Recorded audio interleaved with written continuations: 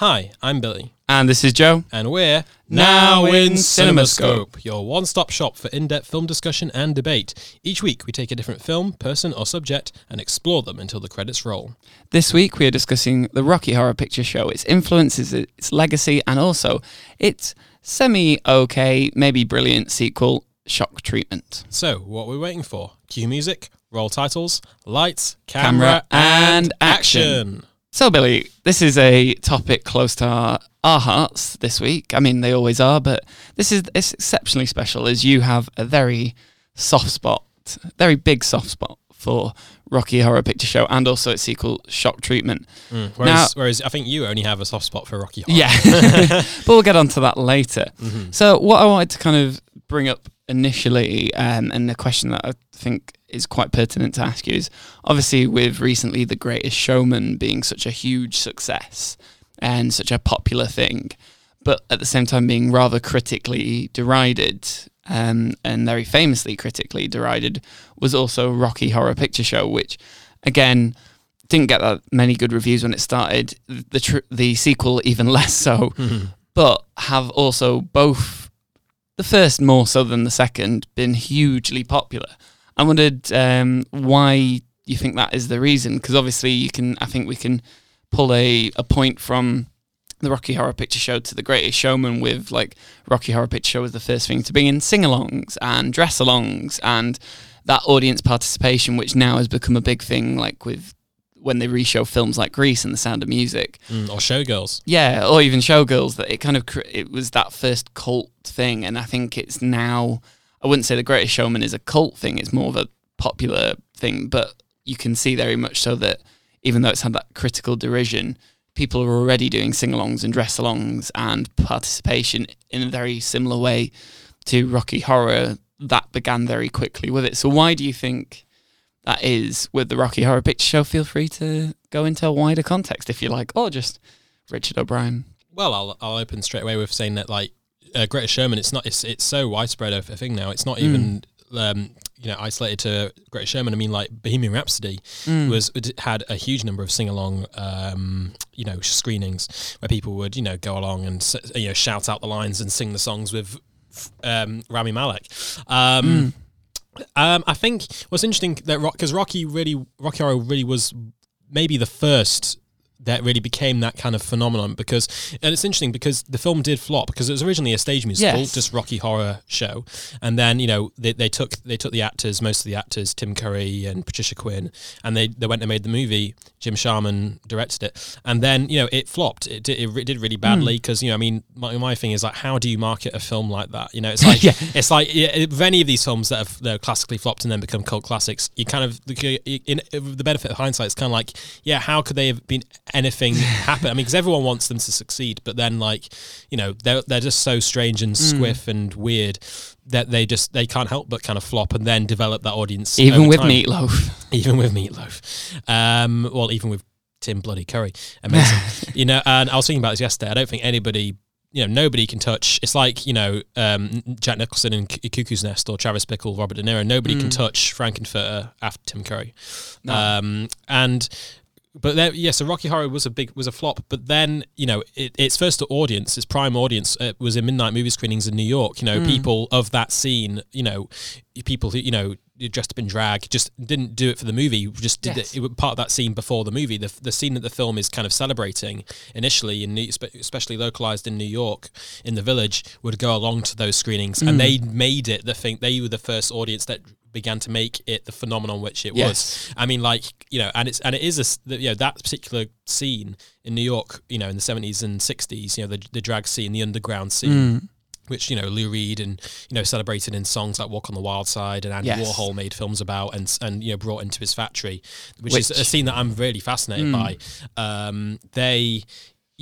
It was that is the scene that was very much celebrated in the Rocky Horror Show. I mean, like, Tim Curry's performance as Frankenfurter in the stage show, he initially played it not with the British accent, the Queenie accent, but rather with a New York American sort of Queen accent.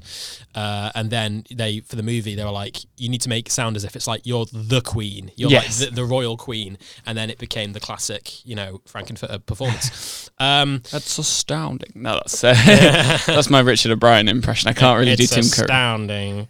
Time is fleeting. Yeah, time is fleeting. We've got 40 minutes. So I think, so that's interesting to talk about what the audience was, because I think if you were south of the Bible Belt, you burned at the stake for going to a Rocky Horror screening. Imagine just how time really is fleeting. how strange that would be to go to Rocky Horror in sort of I don't know, Mississippi in the 70s or whatever. I mean, I don't know about that, but I heard it was controversial. And then I think and now Rocky Horror is like, it started out in those very sort of, I wouldn't call it seedy, but those very sort of outsider roots, that scene, that sort of strange scene that not a lot of people cared about at the time. Rocky Horror was so groundbreaking to a lot of people because it brought those really sort of esoteric, strange ideas about dress, about sexuality, and brought them into the light, and with colour and joie de vivre and music and dance, and it really was quite, but it was still shocking. A step to the left. And a step to the left, and then a step to the right. It was really that, it was quite it was shocking back at the time, I'm sure it was, and it still has that edge to it. Yes. And it feels like almost like, I know it's not punk as such, but it feels like one of the first punk movies. It feels like without Rocky Horror, and I could be completely wrong with this, but I feel like I always think that Rocky Horror kind of paved the way for something like Alex Cox's films. Sure. Oh yeah, that sort of that stripped down. I mean, like, just look at aesthetically, it's totally punk. I mean, look at the fishnets, the torn fishnets, the makeup. I mean, the appeal of punk was, here's one chord, here's another chord, now form a band. Yeah. Literally, like, Sid Vicious was famous. He could not play bass, Sid Vicious, but you didn't have to play bass. It was like a magical time where being weird and uncool became cool. Yes. And it was like, and Rocky Horror is like the perfect blueprint for that. Of like, this is what. It was outsiders were becoming accepted and celebrated, and thus was created films like Repo Man, Sid and Nancy, but also more specifically, Rocky Horror became the massive phenomenon that it is because the ideas that it was talking about, which were really sort of really kind of esoteric ideas that weren't talked about and celebrated or seen much by mainstream culture, pop culture, were brought into the mainstream, and now it is like, I would say Rocky Horror is the definitive cult movie of all time. I think it's invented the cult word cult, it seems. Yeah, because it really is a cult, and I think now it's almost not cool to like Rocky Horror anymore because everybody likes it. It's that it's become that kind of thing. It's been absorbed into the mainstream so thoroughly. I mean, not saying it's lost any of its quality. No, I'd still say I think it's. I'd say whilst it has been absorbed into the mainstream and everyone knows it, I do think it is a little like, it is interesting. It is still a polarizing film. I think there's people who either get on board with it. I don't think it's something like The Greatest Showman where I've not really like people as much as they might be against it or might not like it as such, they don't hate it. Sure. Does that make sense? They can still watch, it's watchable, whereas Rocky Horror, if you hate it, you really don't get on with it. Like, yeah, you'd have to really not agree with it to not like Rocky. Yeah. Horror. I think it's also comparing The Greatest Showman and Rocky. I mean, Rocky Horror. Rocky Horror for me, like, not only is it like groundbreaking aesthetically and sexually and all that stuff, but musically it's brilliant. I mean, Richard O'Brien is one of the great songwriters of his time. Like he could knock out a simple tune, which would be the envy. But that would be one of his simple tunes would be the envy of, like, I mean, Time Warp. There's not that much going on in Time Warp. It's not the most complex song on the soundtrack, but it was knocked out because it was one of the last minute additions because they wanted to sort of do a dance number which was sort of reference Godard's A Band Apart, A Band of Outsiders, where they do that the Charleston. And I was like, we got to do our own version of that. So they just knocked out Time Warp, and they wanted to steal from like the Locomotion, those other like dance things where so it's kind of almost meant to be simple. It's meant to be. It's quite funny that it's now become the thing that you have at weddings, even though it's supposed to take the mick out of that sort of dance, group dance, that formulaic kind of thing. Whereas Greatest Showman, I don't know if I think it's definitely beloved and people have really enjoyed it, and there have been loads of those screenings, sing-along screenings. But unpopular opinion, I can't stand it. But yeah, well, I think I haven't actually seen it, but just from what I know of it, I think there are big problems with that film. I mean, not just in terms of the music, but in terms of the actual. I'm talking about where it's coming from in terms of celebrating the character of Hugh Jackman's character. Well, I think it's that's a major problem of the factual problems it takes, whereas Rocky Horror doesn't have that. Yeah, so because Rocky Horror doesn't have that in its equation. It's a pure creation. But the main thing for me, I find, is that its idea is it changes this story of a man who very much is. Yeah, he's a troublesome, pretty reptilian as far as history paints him. Like, he was a user and an abuser of people who, were people, outcasts. Animals, and to then change that into a film celebrating outcasts seems very false as compared to exactly Rocky Horror, where the outcasts are loud and proud. Yeah. Even if like they do some morally bad things, like you look at Riff Raff and Magenta, they're not exactly or morally upright citizens. R.I.P. Meatloaf. Frankenfurter, getting an ice pick. Yeah, but it's. I think, but it doesn't shy away from that. It doesn't try to be anything else. It's not like. I think Rocky Horror always, when I watch it, comes across to me like they made a film for themselves. Exactly, it's unapologetic in its portrayal of itself, its depiction. It just is. This is me, literally. This is me. Still Greatest Showman, yeah. And it does that with joy and aplomb, which goes back again to like what Rocky Horror was celebrating, because a lot of the classic, I suppose, what is now seen by a lot of people as like the classic transvestite persona, which is the drag queen, very flamboyant, lots of hair, makeup, dress, elaborate, flamboyant clothes. Yes, it was a way of overcoming. It was a confidence thing, because nowadays I think the playing field has changed, and now the culture now is much more. You can just be yourself. Yes. And if who you are on the inside is not, it's feminine, not masculine, and that's fine. Or if it's the other way around, you don't have to. But back then, I think the confidence thing was the main barrier, because people who've opted. I mean, it wasn't that old an idea in the 70s that if you were homosexual, you were choosing a life of an outcast, and it was your fault. It was the wrong decision, and people would say, "Look, I hope you know that you're going to be on your own for the rest of your life," which is a horrible thing to have to come to grips with. And so people's reaction, the way to combat that was to be as out there and be as flamboyant and as energetic as possible with the outfits and everything. This bounces off me. Exactly. I don't care. This is me. And Rocky Horror was kind of the thing that was like, that is, Richard O'Brien himself has said that, glam rock and that kind of scene was what helped him overcome his confidence issues and helped him write Rocky Horror, and it took off. So I think I don't know. Well, I don't know what the start of this point was, but like, well, it's talking about sort of critical derision and why it's been so popular, and then sort of which you kind of put across there that I think it initially the reason why it was cult, because it marketed itself.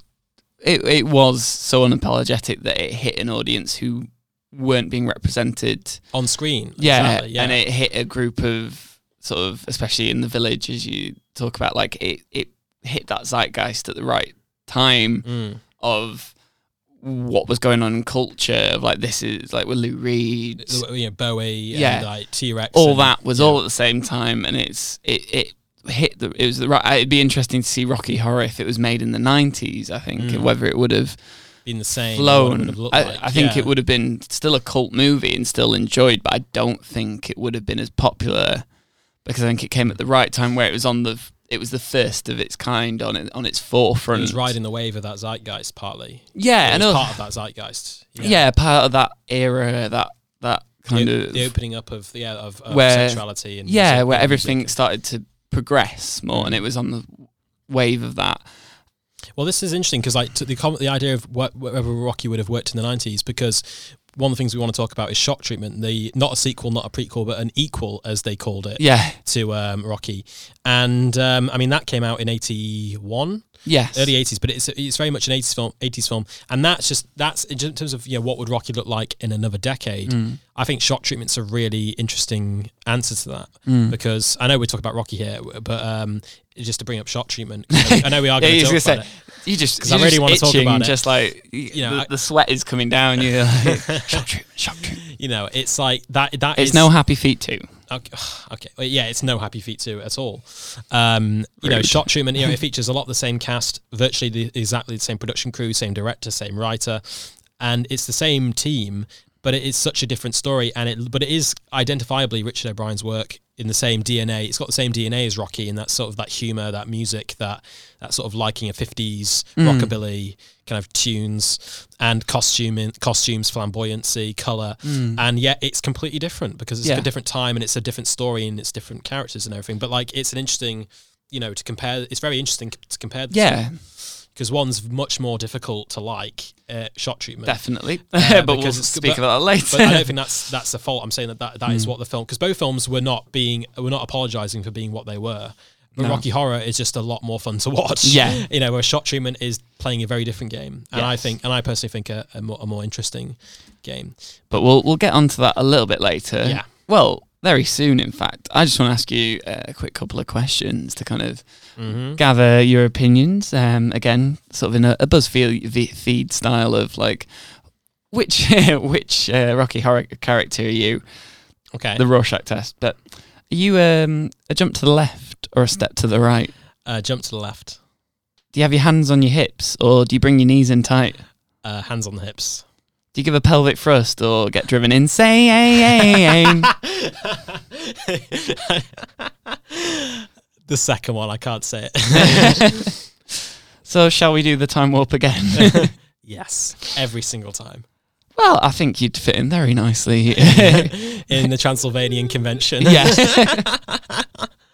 Whether or not you have more of a Brad and Janet figure appearing or you're already there. I feel like... Nah, more of a Christopher Biggins kind of like, a guy just in the background there having a great time.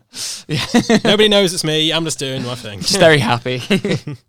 So we'll get to the crux of what you've been itching to say. Shock Treatment, you think, is not necessarily a better film, but like as good, at least, as Rocky Horror. Well, it certainly is valid, despite what a lot of fans of Rocky, i.e. you, say. Despite whatever you have to say, it is valid. Well, that's a precursor of like, you're wrong. Anything Joe says in the next 10 to 15 minutes is just like, ignore him. Falsehoods and lies. Yeah. I mean... I'm currently sat on a throne of lies. Game of Thrones reference. To be honest, this is interesting because, and I think I may be the only person in the world who might ever say this, but I came to Shock Treatment before I came to Rocky Horror. I saw Shock Treatment first, which is just like, I remember like when I did that how did you do that? It sounds, I know, but were you young? You were just like looking in the DVD store and you saw the picture and you're like, oh, I'll have that. And then you realize, oh my God, there's a whole other film. Or was it a case of you were sneaking down during sleepovers and like everyone else is like, oh, well, let's put on like The Purge 4 and you're just like got this bootleg VHS which you've nicked from your parents of Shock Treatment? Nothing so cool. I think for me it was... Did you go into a cursed log cabin and there was like different objects and you had to pick one up and you picked up Shock Treatment and then since then you've been like possessed living the Shock Treatment life? Yeah. I wish. Basically what it was is that... Possessed by Meatloaf. Well, it was because of, our mutual, my mutual hero, I think, Mark Kermode. Because he did, the Kermode Uncut blog, which he stopped last year. Over 10 years he did loads of blogs, and one of them was about he was about Shock Treatment, and he was saying, I remember watching this completely on the offhand, just clicking on it, and then the top of the video was him saying, look, somebody asked me to come up with the definition of a cult movie, and I said Rocky Horror Picture Show, but then he says, what about Shock Treatment though? Which incidentally Kermode is a huge fan of. He loves Shock Treatment. And I watched this blog, and he was just talking about how good the music is, and how smart it is, and how much of a satire it is. And I was just like, oh, okay. And then it was his recommendation, and I just thought, okay. So I remember liking the video on my YouTube channel, and then like forgetting about it. I was like, 7 years later, it's almost like putting it on the watch list. So, I'll watch that if I get a chance. And then cut to like 2 years later, and Arrow Video are bringing out the Blu-ray of Shock Treatment. Of course. And they did an amazing job of it, and that's the copy I own. And basically, they put the trailer, they remastered the original trailer, and they put it on YouTube. And I remember Facebook. I remember scrolling through Facebook and happening upon the trailer and watching it. And I mean, it is. I mean, and watching that trailer over. I remember all I remember was that night. I think I watched it at 10 p.m. I watched it over and over and over again, that trailer, because it's a brilliant trailer. It's basically just the title track, and I watched it a good 3 or 4 dozen times over the course of like the rest of that evening. I was so, the music was just so, it was like, it's one of the greatest trailers I've ever seen. Yes. And I just remember watching that trailer and being absolutely blown away by it, because it's not much, it's just, this sounds just whatever I'm saying. It's not much. There's not much going on in it, but check out the trailer. It's brilliant. And I was thinking, I've got to watch this movie. And so I bought the Blu-ray of it. And I even, because I subscribed to the Starburst sort of journalist circle, they were sending out emails about name drop. they were sending out emails about interviews for Shock Treatment for the Blu-ray release with Patricia Quinn, who plays Magenta, and is a big is a sizable character in Shock Treatment. And I was just thinking, I hadn't seen Shock Treatment by this point, but I just remember thinking, I'd heard so much about it. I was like, I want to interview her. And I did get the interview, but I was offered it. And then I two things happened. One, I realised that the interview would have to take place at a certain time when I would be walking to work, and I didn't really want to interview Magenta on the way to work. Yeah, I've just got to get on the 52. Oh, darling, don't matter, it's fine. And also the fact that I hadn't seen either Rocky Horror or Shock Treatment by that point. Might have been a slight issue. The bigger one, and I was just like, yeah, she's. So your character's called Crimson. Exactly. So I didn't go through with it, which I think was a good move. And also, from what I know of Patricia Quinn, I think she would have probably eaten me alive in that interview. Yes. But basically, that's not important. The point is, I got the Blu-ray and I watched Shock Treatment, and I was just completely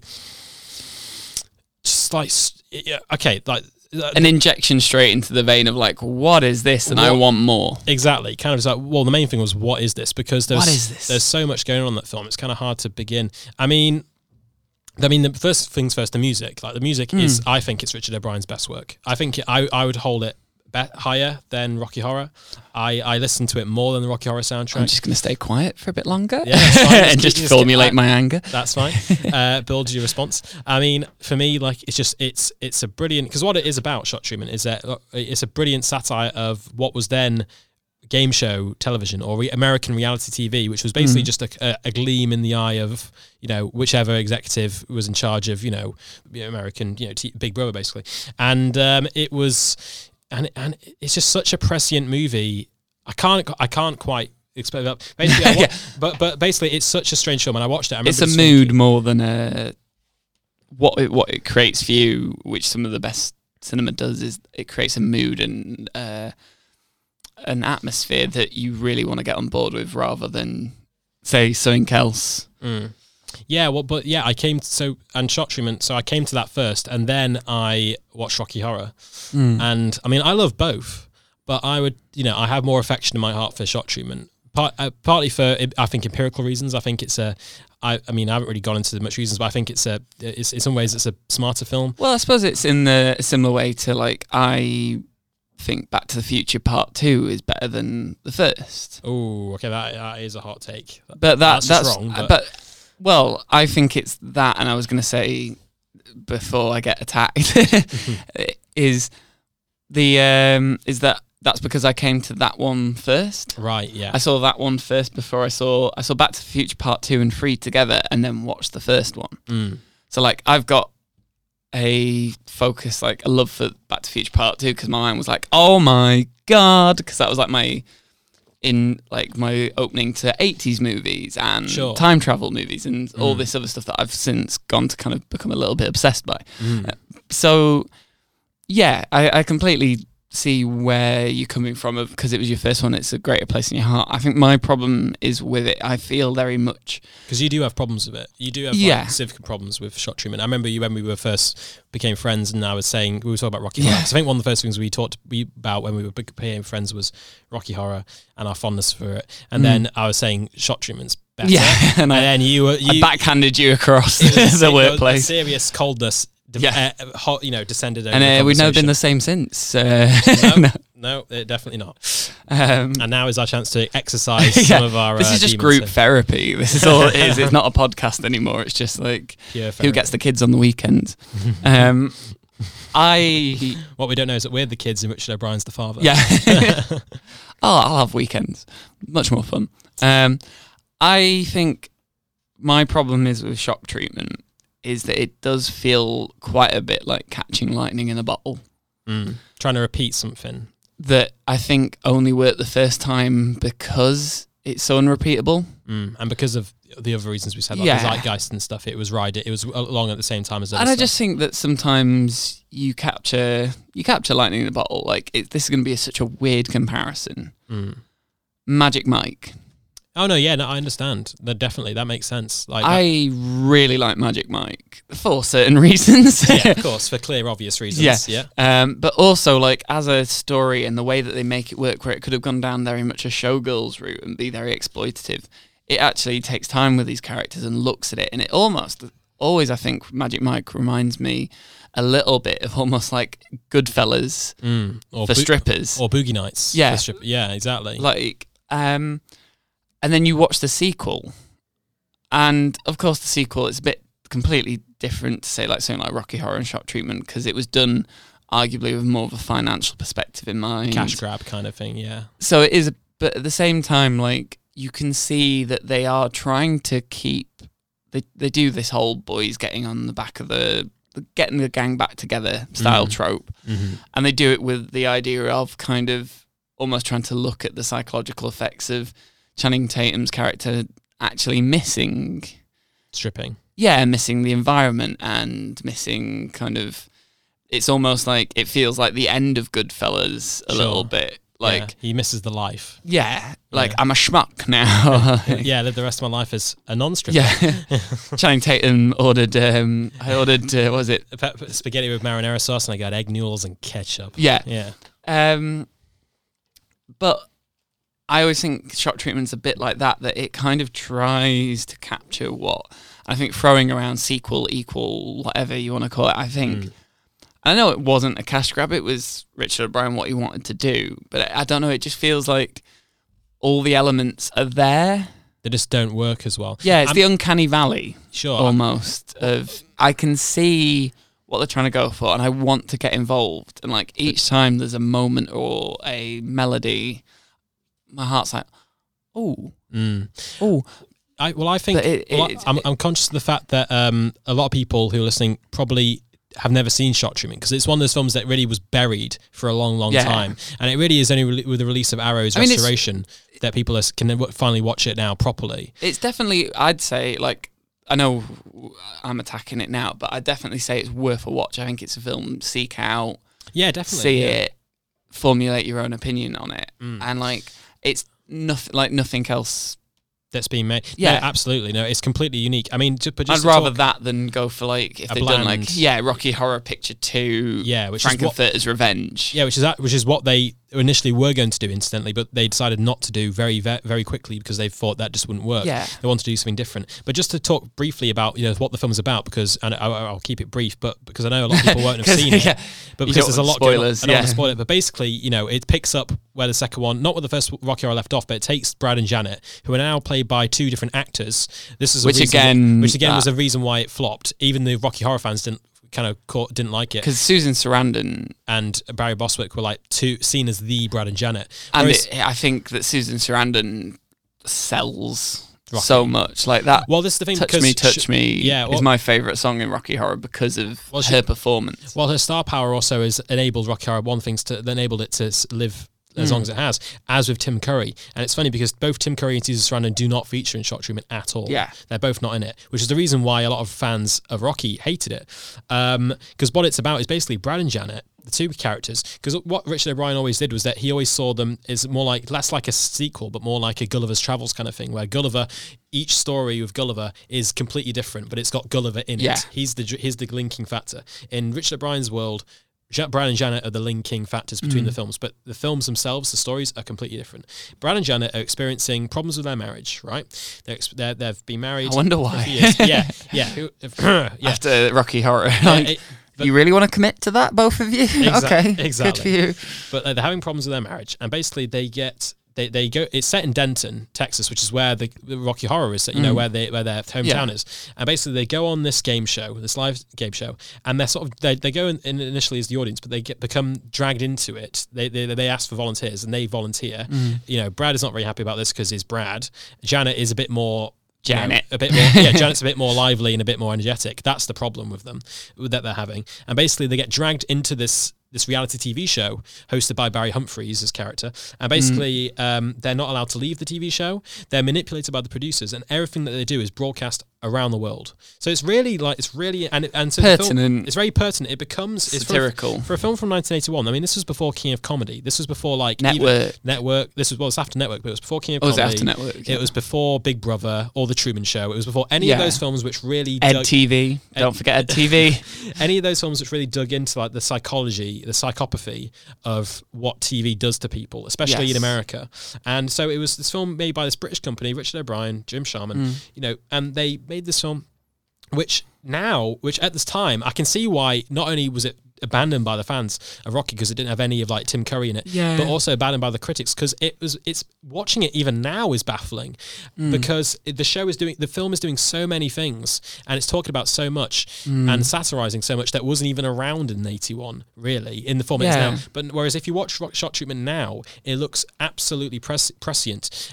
But the problem is, and I do have problems with Shot Treatment, is that Shot Treatment is a complete mess on a structural level. And to a certain degree, Rocky Horror as well. I mean, Edgar Wright famously said that the first half of Rocky Horror is brilliant, but after Frankfurter and what's the name of and Rocky tie the knot, it completely goes off the rails. Yeah, I think that's where a big problem I have is that the reason why Rocky Horror got past those structural problems is you have these clear, very like Frankfurter sells that second half. Yeah, Tim Curry does. Tim Curry's death scene. Spoilers, but like you've seen, it's 40 years. It's Tim Curry's death scene, I still think is really poignant and emotional. Oh yeah, and like he sells the hell out of that. And I think like without that in Shock Treatment, it's like we said in an earlier episode about Lynch, like how the atmosphere, when the atmosphere isn't there and the key components aren't there, the characters become one note. And I think that's the problem with Shock Treatment, that because they're trying to do so much and they're trying to pull in different ways, and it's not as simplistic as Rocky Horror. No. And you haven't got as clear a like grounding point and as an anchor as a Tim Curry or even Susan Sarandon as Janet. Like, because there's not that clear grounding point to allow all this craziness to happen around, for you as an audience member to grab on, I find myself getting lost. Oh no, absolutely, and I agree. It feels more like if Rocky Horror is you driving a boat from A to B, I just feel adrift at sea with a beach ball and Tom Hanks floating in a Shock Treatment and some mascara as well. So sure, I mean, I completely agree. I mean, Richard O'Brien, for me, his greatest problem with Richard O'Brien, his biggest problem has always been structure. I mean, even going to Rocky Horror, which is a lot is to a lot of people his magnum opus. It is a structurally odd film. Like, it's hard to know what's going on always in the second half of Rocky Horror, whereas the first half is very clearly signposted.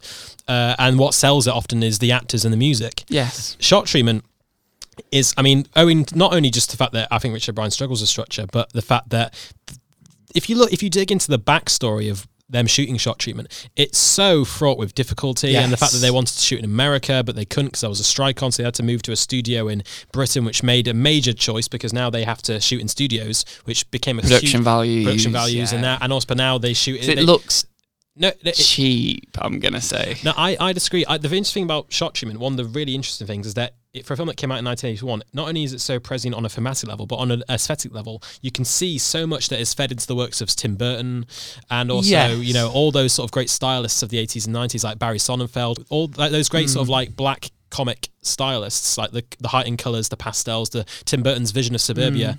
I can see it all going into Shot Treatment. I don't think it gelled like Rocky Horror. Rocky Horror, like what Shot Treatment always reminds me of whenever I think about it. Whereas Rocky Horror I think it doesn't ever look cheap, even though it is cheap, if that makes sense. Yeah. Shock Treatment always reminds me of Video Killed the Radio Star, the Buggles music video, which is a time capsule of like, it's an amazing song, one of my favourite songs, but it's a time capsule of just like someone doing a whole lot of cocaine in the 80s and going, I want this and I want this, and all right, they need this, and like, where's the tinfoil? Why haven't we got more tinfoil? Johnson, go! Like, sure, I mean, and that's what it always feels like to me with Shot Treatment. It feels tacky without it being fun tacky, or reveling in that tackiness, reveling in that. I think that's my problem. Well, I did personally disagree, but I mean, I'll be the first one to admit that the film is a complete mess. It is like somebody took not so much mud, but took like multicolored paint and dye and plaster and threw it at a wall, and whatever stuck, they painted. Took a brush, painted it with, and what then did you bring to class today, Richard? Exactly. But touching on what you said about emotions, how Rocky Horror, when Tim Curry is singing "I'm Going Home," it is very poignant. Absolutely, I think Rocky definitely has far more heart and soul than Shock Treatment, but Shock Treatment is, I think, an infinitely smarter film. Because it's almost, the thing with Shock Treatment is that it's almost too clever for its own good, because it's trying to do so much, and not only because of what it's actually trying to do as a film, but also because of the conditions that the film was made under, which you'll have to dig into it. Yes. But it's because there's not enough time to go into it all. But because it's an incredibly big, convoluted story. But like the fact that it's doing so much and not all of it works, it's pulling in so many different directions. But what brings it together, like Rocky Horror, the actors and the music. It's always the music. And for me, what I really want to talk about here, the crux of it, is the music. Because Shock Treatment's soundtrack, I think, as I said earlier, is the best work Richard O'Brien ever did. Because Rocky Horror, you have that overarching structure of like 50s... Science fiction, double feature. Kind of love ballads and Hot Patootie, Bless My Soul, really love that rock and roll, that kind of classic Volts, Golden Age rock, and that glam rock as well with Sweet Transvestite. Sweet Transvestite. Yeah. Whereas with Shock Treatment, you get this utterly comprehensive kind of each look at like music. I mean, each song is completely different, like not only a different style, but a different sensibility. I mean, like the first song, you have a television theme in there, you have an anthem for a town, you have ska, you have jazz, you have a duet between the two actors who are the same actor, but they're playing two different characters. Yeah. You have ballads, you have lullabies, you have at the same time all of this stuff, and they're each one. I can't remember a single song. Well, that's only because you've seen it once and not for years. Okay, and also you don't like them. You don't like it, so you're not going to. Yeah, but I still.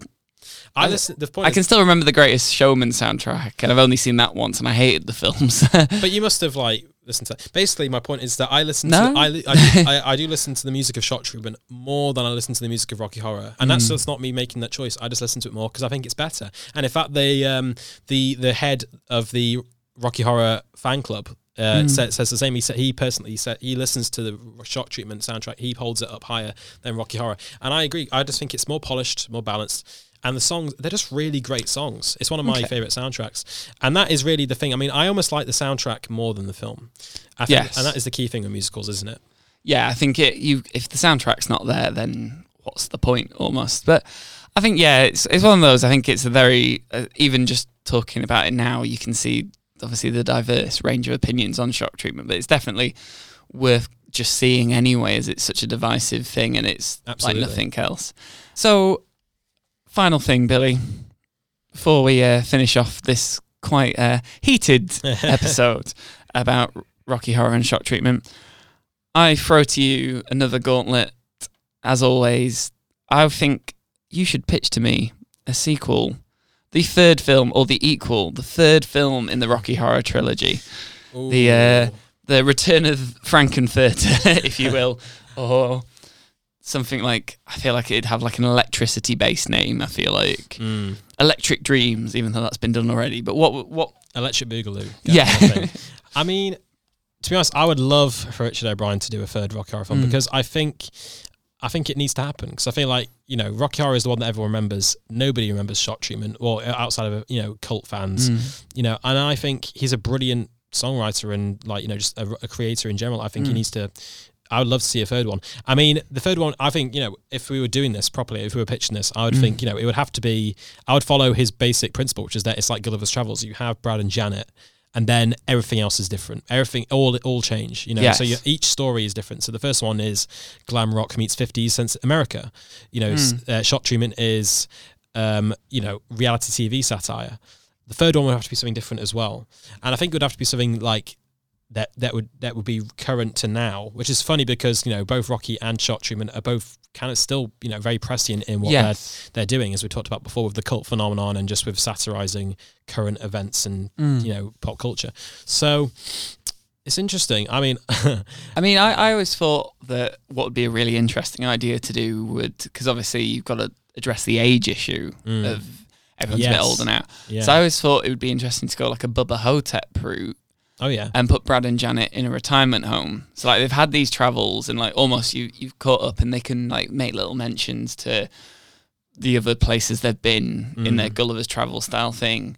And then they start to kind of recognise like almost in it you could play on whether it's sort of whether it's their age and their faculties aren't as prescient, fresh. and fresh, that they start seeing all the nurses and the carers in the home as characters from Rocky Horror And shock treatment. Because there are actual nurses in shock treatment. And bring those in and like they then start like kind of they break into song every now and then and it's like That'll be interesting. Because you could make it about you could give both characters dementia, like or the opening is them with dementia, and then their faculties aren't there, and yet so they're seeing things that aren't there, people that aren't there, characters that we know, like the nurses, Frankfurter, characters from Rocky and Shock Treatment, and then you could have so much music around those ideas. That would be really interesting, and then I think that would really fit into the sense of humor, the dark, ironic sense of the British sense of humor about dementia, and about how Alan Bennett did Hallelujah the other year, that kind of scene, bit of gallows humor in there, and I think as well like about death and about memory and about those things, and you could even play off with like. I think it'd give scope with musically, like they could be watching a TV show because when you go to a care home, like they've always got the TV on in the background with things. So you could have clips from Shock Treatment, or they're watching like old like those music video channels where it shows music from the 80s. So you can then use stuff like that where almost like it brings it back, so it's a way of getting past. Or they're watching science fiction double features, and then you can have the song coming in via that. So little motifs and exactly. It gets you past having to do the 2010s music, which doesn't really have anything but be quite downbeat. So you could bring in all those elements because it's them remembering the past and bringing back new versions of it, and so you can like almost have like it'd be amazing to like finish it off. Yeah, with I'm Going Home with Brad and Janet. Oh, that would be beautiful. I mean, I think also because the question is, would the sequel be like a proper third standalone sequel, or would it be a film that ties up the other two films? And I think that in terms of what we're talking about here is tying up the other two films, because I think that would be beautiful. Yeah, having all the characters, even like Frankenfurter, all of them kind of come back in some way into this nursing home, and it's about age, it's about going home, it's about all those things, it's about coming to grips with that. Play it almost like I'm thinking like One Flew Over the Cuckoo's Nest. Yes, with music, like you could even have a sense of like they're trying to be convinced, like people are trying to convince them, oh, this isn't real, this is all in your head, and then you finish with like a ship from Planet Transsexual come at the end, and Brad and Janet get on it and do I'm Going Home and get on the ship, and the ship lifts off, and then we do one last time warp. And you can have science fiction double feature almost played on like in a minor key piano, piano, it'd be just a really nice, I think, ending. Well, it would also be like it'll be about madness, because the other two are kind of about madness too. I mean, the first one, the first one ends for what something that's always bugged me about Rocky Horror is that like for such an exuberant musical, it ends on an incredibly down note. Like literally saying like life is pointless is basically what the storyteller says. And Shock Treatment ends on an incredibly upbeat note, which is interesting. But they're both about some sort of psychopathy. It'd be interesting for the third one. It is actual, so, the characters are failing. Their faculties are failing. And it'd be interesting to see like the last gasp almost of that kind of thing, but also a beautiful send off to what has come before and what the characters mean to people and what they are. And it also allows you, if obviously the estates were willing to bring back in Charles Gray, and characters like actors and characters like that who've since passed on, and just like have them on the TV or something like that, or have their presences felt, have them be there in some way, which I think people would want, and it would be great to see. It'd just be a sweet ending, which also allows you to do like.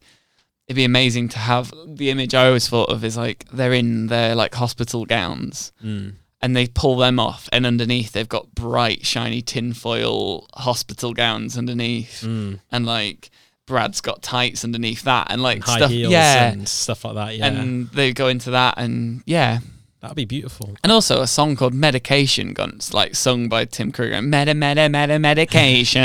Or Richard O'Brien. Yeah, that'd be incredible. I mean, that's a whole other podcast, what the songs would be. But that kind of reminds me of how like a Ferris Bueller sequel would be. Apparently they wanted to do like Cameron in a nursing home and Ferris comes and breaks him out. So that kind of like, it's a good idea for like where the end of a story is the end of the road. Yeah. The last house. A Logan-esque version. But with a lot more music and a lot more lipstick. Which is what you always want. from Richard O'Brien. So go check out Shock Treatment. Absolutely. Rewatch Rocky Horror and petition Richard O'Brien to greenlit our sequel. Because it needs to happen. Yeah. They need to make another one. Do. Well, I've been Billy. And I've been Joe. And that was Now in CinemaScope. Tune in next time.